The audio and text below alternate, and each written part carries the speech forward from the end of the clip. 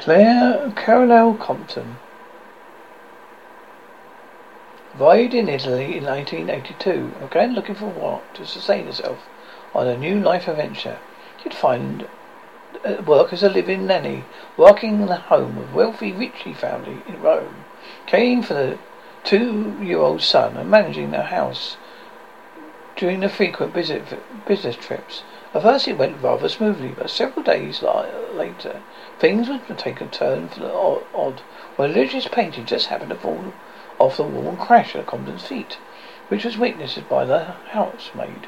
This would probably normally not be such a great big deal, but a superstitious and highly religious maid began to suspect that something more than an accident, even going too far as to inform the Ricci family incident and expressing that she believed there was something off about Compton. Nevertheless, at this point, nothing really came of it. Indeed, Compton was invited to come along with the family on a vacation on a luxurious vacation home in the Italian Alps.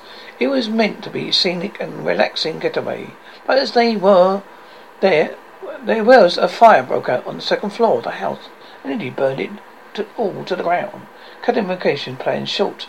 When they returned to Rome, so did the fires, with various small blazes breaking out around the house on a regular basis, and reaching a crescendo with the fire consuming the bedroom of the toddler's son and nearly killing him. The maid ranting about demonic forces and how it's all Compton's fault, the Scotsman was fired by increasingly paranoid and scared family. Compton resumed a search for a new nanny position, and this time found a job with the Totti family and their home on the picturesque island of Elba in Tuscany, Italy. And before things started off just fine, but after a few days, it was noticed that religious paintings would fall off the walls. When Compton was around, other religious paraphernalia would also move, be knocked onto the floor, even flung across the room. When she was in the vicinity, her family's grandmother became convinced that Compton was a witch, and this only seemed to make the paranormal activity even more intense, with furniture moving, electrical disturbances at all hours, almost thumping and scratching sounds on the wall at night, and even Compton herself would claim to have been heard. In addition, religious objects such as crucifixes began to be found bent, broken, and twisted, and the religious family became obviously terrified of this woman.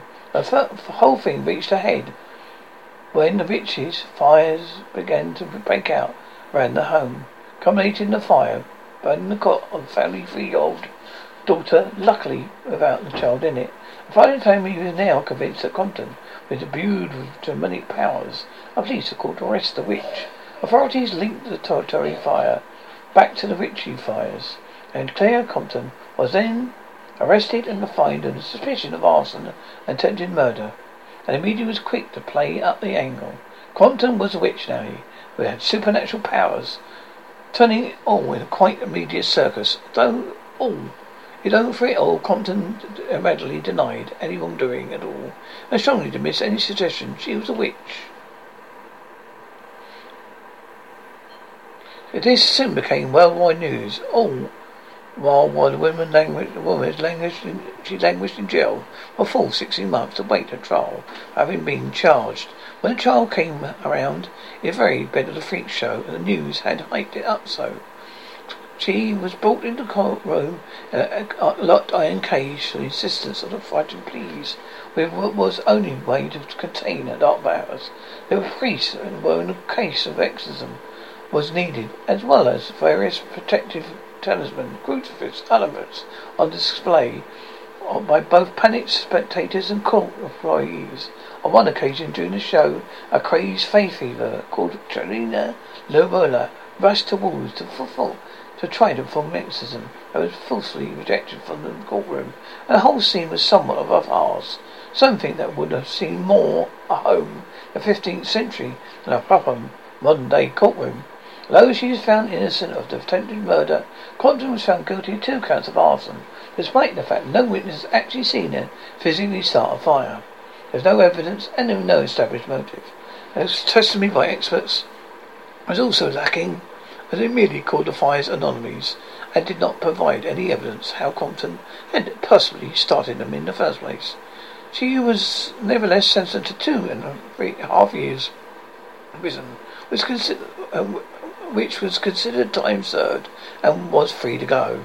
The case is highly scrutinised and brought much pressure to the Italian legal system in general at the time, branded a bona fide modern-day witch trial, although the actual official charges were technically witchcraft.